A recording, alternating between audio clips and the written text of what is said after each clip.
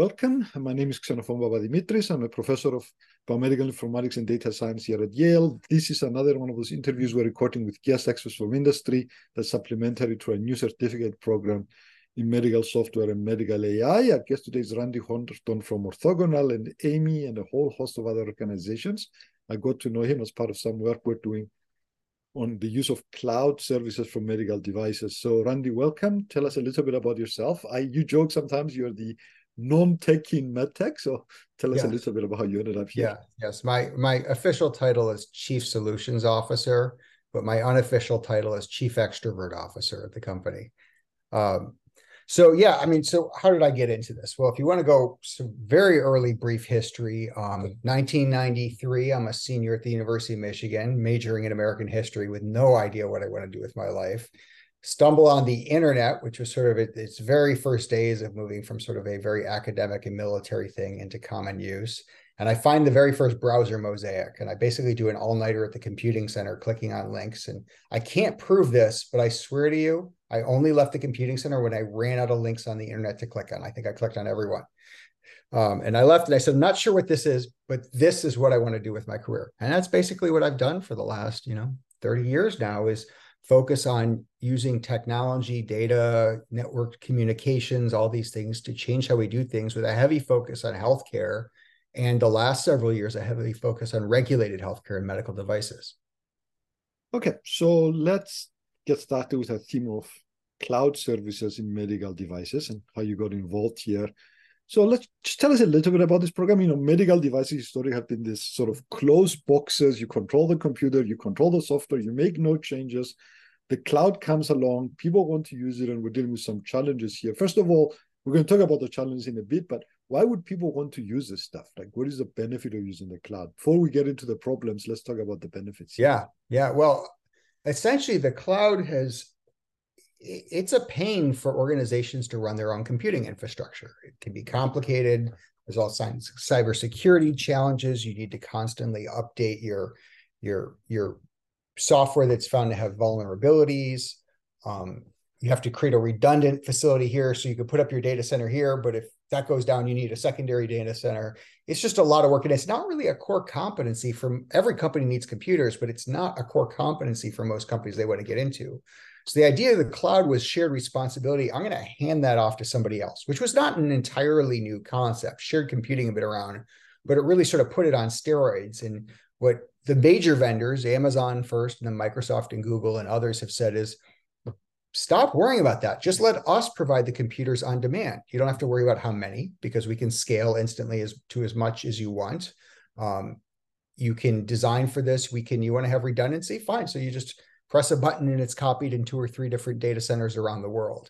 So it really is designed to let these companies handle something which is a true core competency. And the reason it came out of Amazon, Microsoft, and Google, because these were the companies that perfected web scale, internet scale, global computing. They already knew how to do this. So to offer it as a service to other companies, what they were doing internally, was a pretty logical evolution.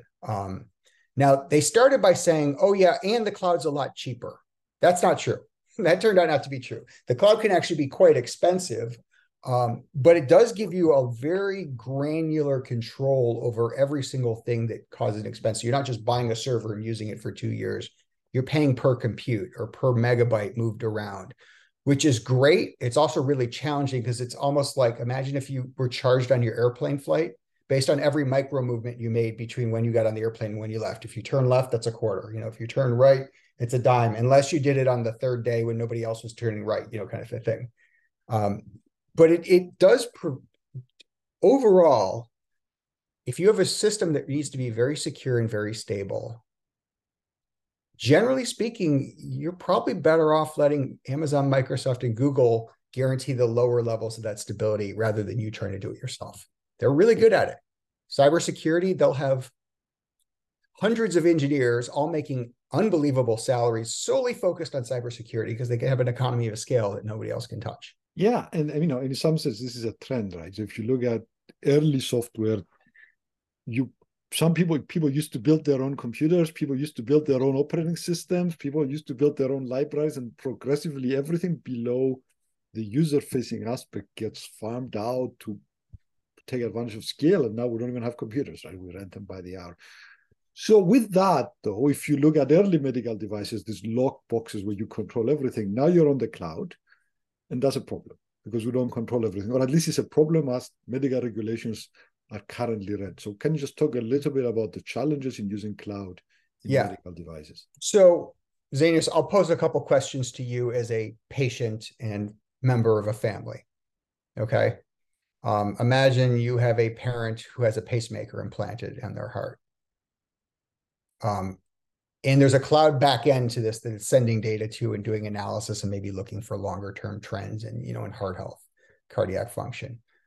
Would you rather that back end be on a cloud run by Amazon, Microsoft, or Google, or in a data center run by a $400 or $500 million cardiac medical device company? Yeah, no, the call is going to be much higher there. And if you're talking about a $400 million company, that's one thing. But if you're talking about a $20 million company, that's an even... Right. So generally speaking, you'd rather mom's pacemaker data be in the cloud. But let me shift gears. How many times a day would you like me to update the software on mom's pacemaker while she's wearing it and using it? Well, she's not even wearing it, while it's in her and using it. How many hundreds of times a day would you like me to update the pacemaker to make it better? I think only in extreme circumstances, honestly. This is a fun interview, by the way. You're asking the questions, but keep going. It's sort of like, if it ain't broke, don't fix it. You don't tweak a pacemaker willy-nilly. And that's been the medtech perspective, is we define exactly what these things do. We define exactly how they're performed. We design exactly what the risks are and mitigate them so they don't unintentionally cause people harm. And then we don't touch them because they don't work. But here's the thing. The reason you would rather, here's the interesting twist in systems engineering now. On the one hand, you have a medical device, which you basically never want to touch unless you need to. And when you do touch it, you want to be very, very careful and have a very high bar around change control to make sure you're not accidentally breaking something in the process of fixing it. On the other hand, you want your back end in a cloud because you think it's more stable. But the reason it's more stable and more secure, ironically, is because Amazon and Microsoft and Google each make hundreds of changes a day to their cloud. They make nonstop changes. They've gotten really good at constant change as the norm. So they're constantly updating things, patching them, improving them, adjusting probably faster than anybody else to security enhancements. So you've got this contradiction of, okay, so I'm going to put part of my medical device in the cloud, some of the key regulated functions. But wait a minute, the people I'm paying to do it are changing it all the time. So you could say to them, well, don't make those changes. I want permission first. Well, to some extent, good luck, because that's their business. They're not going to change their entire model for you. The second thing is, the more you take back responsibility and the less responsibility you share, the more things are incumbent on you. Now you have to worry about how quickly you can do patches for cybersecurity. So you're basically always going to be on a dated version of the infrastructure. So the question in medtech is, I don't think anybody said we can't use a cloud as a result. Everybody agrees pretty much on balance, you're probably better off in the cloud than your own data center in medtech, and that there's a lot of benefits that can come to medical devices and patients and providers from it. But how do we get comfortable with the risk around somebody else changing the computer that underlies your device all the time, where you're not getting advance notice? And if you spot something, it's already in there. And the life sciences comparison I'll make is, if you're a pharmaceutical manufacturer, you get raw supplies of some kind, something that's chemically manufactured, biologically manufactured, and the truck backs up to the loading dock at your factory to put that, pour that into whatever you use to make your pill. But there's a moment there where they can stop the truck and say, hang on, we're going to sample a bunch of things in this truck. We're going to check it out. We're going to go back and double check the factory this came from. We're going to make sure this quality is good. And only once we're satisfied with the quality will we allow that truck, the contents of that truck, to go into our supply chain, right? We're not going to put it in. With the cloud, it's instant. There's no moment where you could say, hang on, back up. It's already in mom's pacemaker the second the change is made, so to speak. So you have to take a whole different approach to kind of proactive risk management and ongoing monitoring as a result. Yeah, we'll get back to some of that later, but yes. So, and that's how you got involved with this cloud business, and eventually I got involved a little bit peripherally here. So you've been working on creating guidelines for both manufacturers and regulators to allow cloud use. Can you tell us a little bit about the process, how you guys got started here, and some of the key issues you face as you move forward? What are the issues we face as you faced both in terms of creating these guidelines, and what are the key issues that the guidelines need to cover? I will. And let me give a little context. So there's sort of industry guidance, and then there's formal standards like an ISO standard. But all of these are ways that industry, essentially industry and academia, and sometimes government come together to define best practices, or not even best practices, mandatory practices around quality. ISO 9000, it's base practices around quality management and continuous improvement. So there's this great tradition in medtech. It's really terrific, where the government doesn't just hand down rules and say, this is how you do it. The government frequently comes to industry and says, we have a new challenge. We need to figure out how to manage this together. Why don't you all take a crack at it? We'll sit in on it. And as long as we're comfortable with it, we could even give some guidance along the way. We will adopt your recommended approach as the way we will regulate you. So it's a much more collaborative effort, which is much more realistic, because now you have the people who are building these solutions and actually know where the flaws are and the risks are, doing it themselves. And I think it works pretty well. And I think we self-police pretty well. And generally speaking, we get a lot better quality guidance and standards and understanding of best practices out of it. So this came from a conversation originally that somebody on our team, a guy named Pat Baird from Philips, had with somebody from the FDA who said, hey, all these med tech companies are starting to put device functions in the cloud. The FDA generally thinks that's a good thing. We have good ideas, but it's not clear that people are clear how to do it. So could you get industry together to create some guidance? So basically, at the behest of the FDA, or at their request, this group of people came together and wrote this consensus report. It was about 10 pages, and it kind of said, hey, here's some emerging best practices. It was done under the auspices of an organization called the Association for the Advancement of Medical Instrumentation, AAMI or AMI. They're essentially a standards body, and they're franchised, as I understand it, within the United States by ANSI, which is the American standards body, which is our official representative in America to the international standards bodies, as a standards place you go to do guidance and standards for medical devices. As soon as that was done, it was clear that we told people, okay, here's the problem, but we hadn't really given them any suggestions on how to deal with the problem. So what came next, which we're in the throes of right now, and hopefully we'll be getting done in the next several months, is a more like an 80-page technical information report that says how you manage the cloud and what are some of the best practice ways you address the cloud.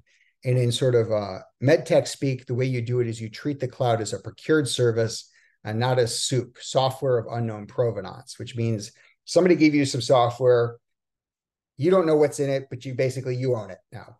you have to own it like you're in it. Instead, you're treating it more like a drive up to McDonald's and you're ordering things off the McDonald's menu on the cloud, because consistency at McDonald's will be the same across restaurants around the world.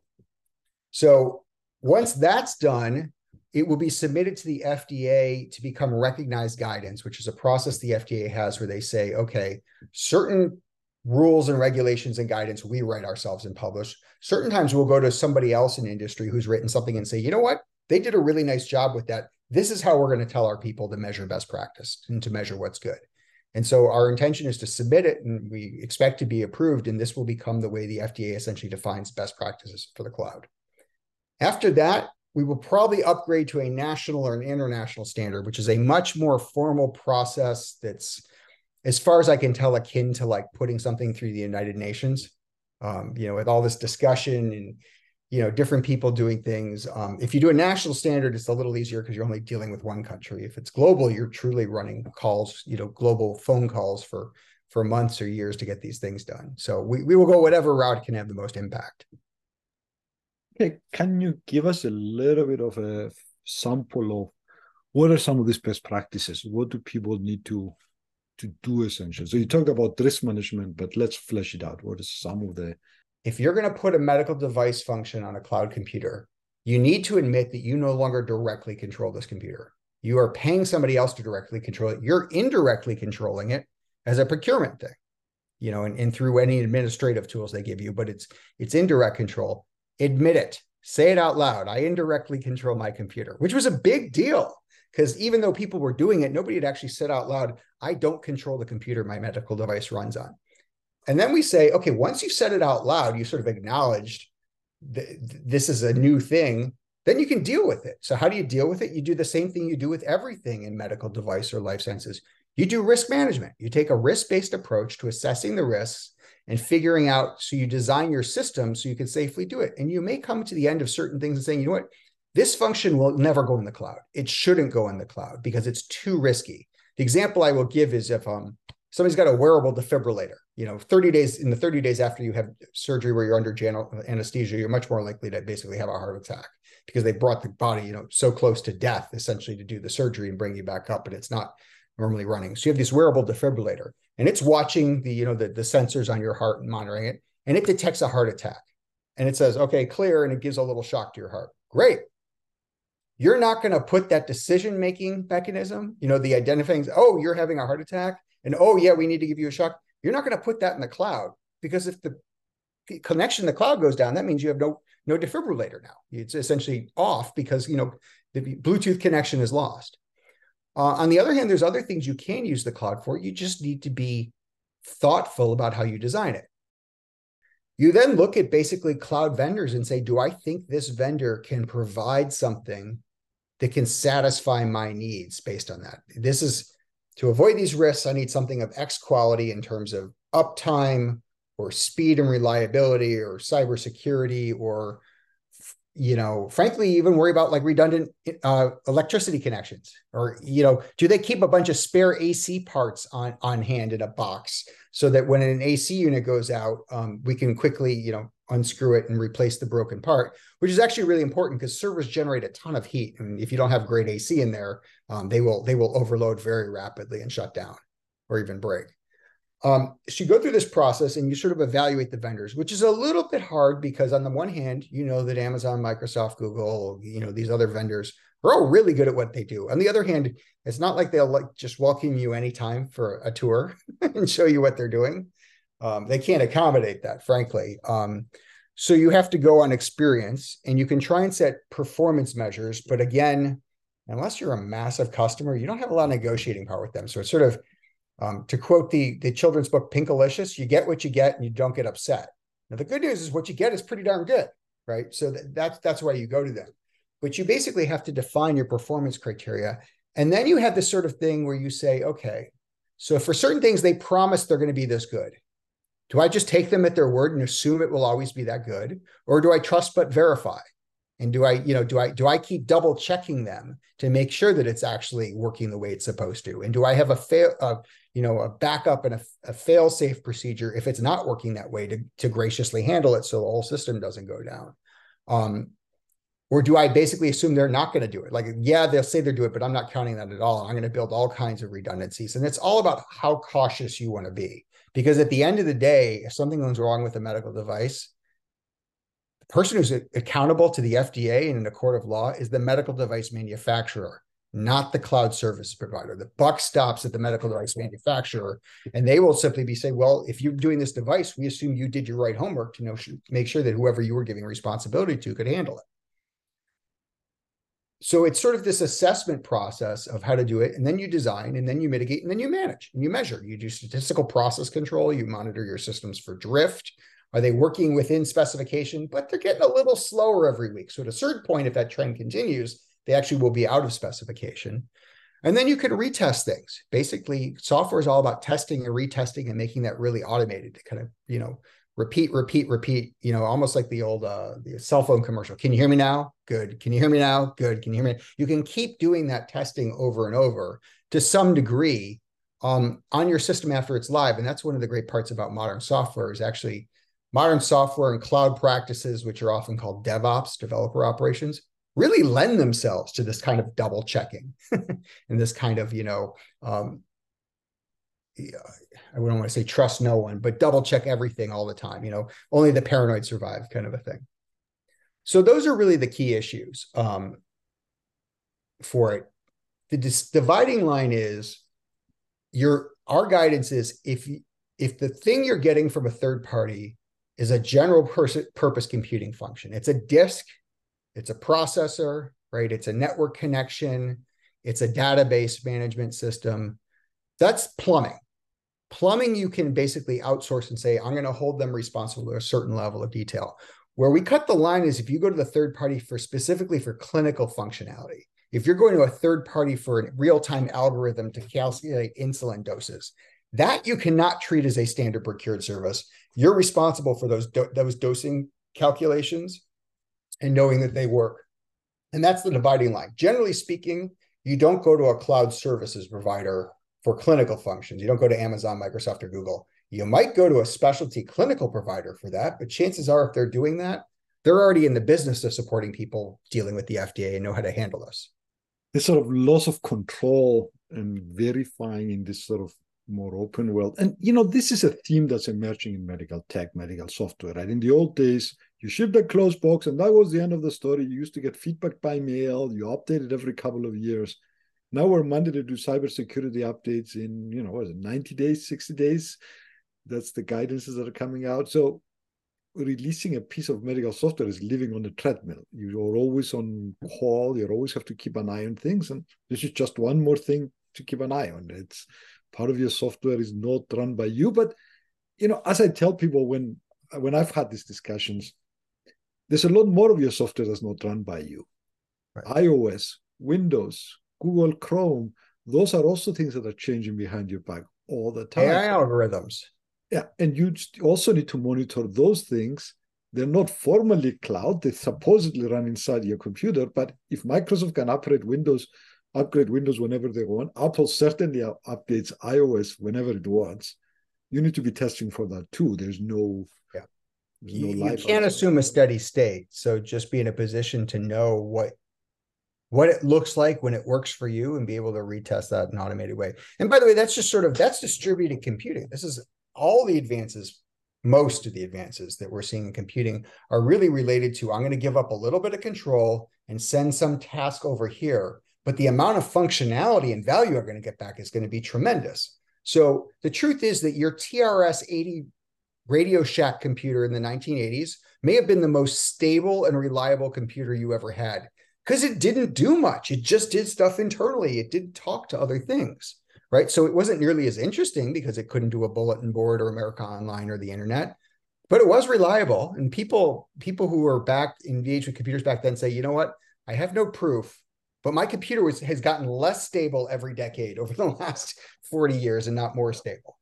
Probably my most stable computer ever was the first one I got, that I unboxed like that because it was simple and it didn't rely on other things. Now, we've inverted that.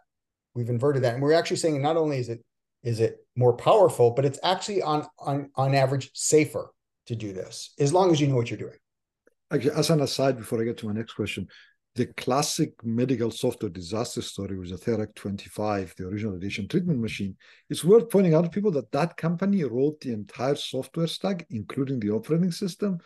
So yes, they had everything under control, and that's the machine that killed people because, of course, for some of this functionality, you're better off going to people who write operating systems for a living as to what you can do at home. And the same applies, of course. Because there was a weird low-level thing that they hadn't accounted for, right? Where basically the system was processing, it didn't move the cursor to the next line to show you it was processing. So people just kept banging on the key, right?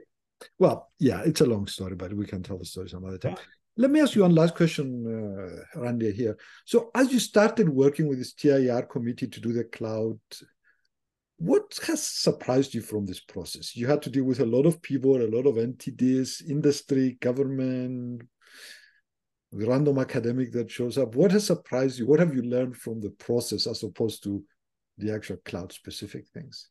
One I've learned, and this isn't even a standards thing, and it's probably, frankly, a lesson I shouldn't learn, but I guess I just keep running into the same wall, is how much work it is to coordinate with people who are part-time and donating their time on these very complicated things that go on for a long time. Because you have people who have busy periods and less busy periods, you come and go. So you're having, every 2-week meetings, but it's not necessarily the same people.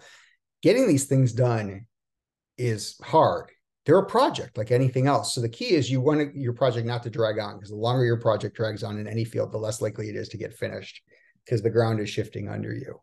That's one. The second one is I've just frankly been floored in a positive way by the caliber of people in this industry, the caliber of high level thinking of people who can think out of the box and understand new situations and master new technologies and apply it to medical devices, and who are really, really committed to it, as well as the, this amazing back and forth with the FDA that I never knew there was that kind of industry government collaboration to actually optimize regulation and improve these products for our benefit. That's been a really, really neat thing to watch. And I frankly, even the commercial vendors who have been involved, and we've had a number of the major cloud players, and they're not advocating for something that's good for them and their company. Their view is rising tides lift all boats. We need to make these things safe. And oh, by the way, we'll get a lot more business once we've proved it safe and the FDA has kind of signed off on this. So let's all do it together. And they're in the weeds working together. And that's in this day and age, that's a really nice thing to see. One of the challenges, and this is a challenge we're dealing as we develop in the certificate for ourselves too, you have a lot of different kinds of people on this committee, right? You have quality people, you have software engineers, you have standards people, you have the whole. How do you even get them to speak the same language? I've seen some of that, but I'm just curious to see your take on it. A lot of it is asking why, what is it, 5 times, 6 times, right? Yeah, The 6 Toyota why. method. It's when somebody uses a term, you assume that when they're using that term, you have a different definition than them. Don't assume that when they speak the term, you have the same definition as they do, and you need to ask, what do you mean? And sometimes, you'll find very regularly that we're using the same words, but we're meaning them differently. Or many people haven't, just because it's the first time they're doing this and nobody's gotten together to compare these problems, nobody's thought through all the implications and sort of the levels of detail of that definition. Well, you say, okay, so your definition is A, B, C, D. Now, are you talking about E, F, G, or H? And they're like, oh, it never even occurred to me that E, F, G, and H were a thing to think about. And you talk through it. So it's really about getting on a common language and definition. The good news is, and the challenge is, there's a lot of existing standards work and guidance work we're building on top of it, scaffolding. It's almost like writing a religious text. It's a commentary on another religious text of what do you do in a modern era in this ethical situation. Actually, I really genuinely believe that theology students would probably be really, really good at this. People who do critical Bible studies would be really good at this. And so you have to basically just go back to the core. And you, particularly when you're breaking new ground in areas, once you kind of have an area and it's established and everybody's worked with it for a while, you can think about, I don't know, some kind of new spring, at the beginning to put in a device, it's some work. Once you got it down, everybody kind of knows and they just kind of do their thing. They've divided up the work. But at the beginning, everybody has to be in each other's shorts a little bit. They have to really be learning each other's things. And that's the good news. Is the hard part about this was doing that. The good news is we think the document we've produced is actually created a common language. So people in all these different departments in med tech companies, R&D, software, hardware, clinical affairs, quality, regulatory, customer support, post-market monitoring, all these different functions that integrate will actually have a common language to do this. Because right now we're not at a point where you can say, oh yeah, I'm in charge of regulatory and the cloud people handle that cloud stuff and I don't really understand it, but I'm sure they've got it fixed. That won't cut it now. You have to everybody has to know something about everybody else's business. That means that, R&D and engineering types need to understand something about the law and regulation and vice versa in terms of understanding the technology. It's just the way of the world. In some ways, you made a great ad for what we're trying to do with the certificate program. So yes, that's exactly our pitch too, that everybody needs to understand a little bit of everything else. Randy, we've gone on for a while. Is there anything else you'd like to add that we haven't covered or? No, I think actually the point you emphasized in that this is an era for deep generalists. When I was younger, I earlier in my career, I had that, but there wasn't a cool phrase that social scientists had created like deep generalists. We were called jack of all trades, master of none. Deep generalist sounds much cooler. And there actually is some science behind it now, as I understand. But I think there really is a lot of that going on.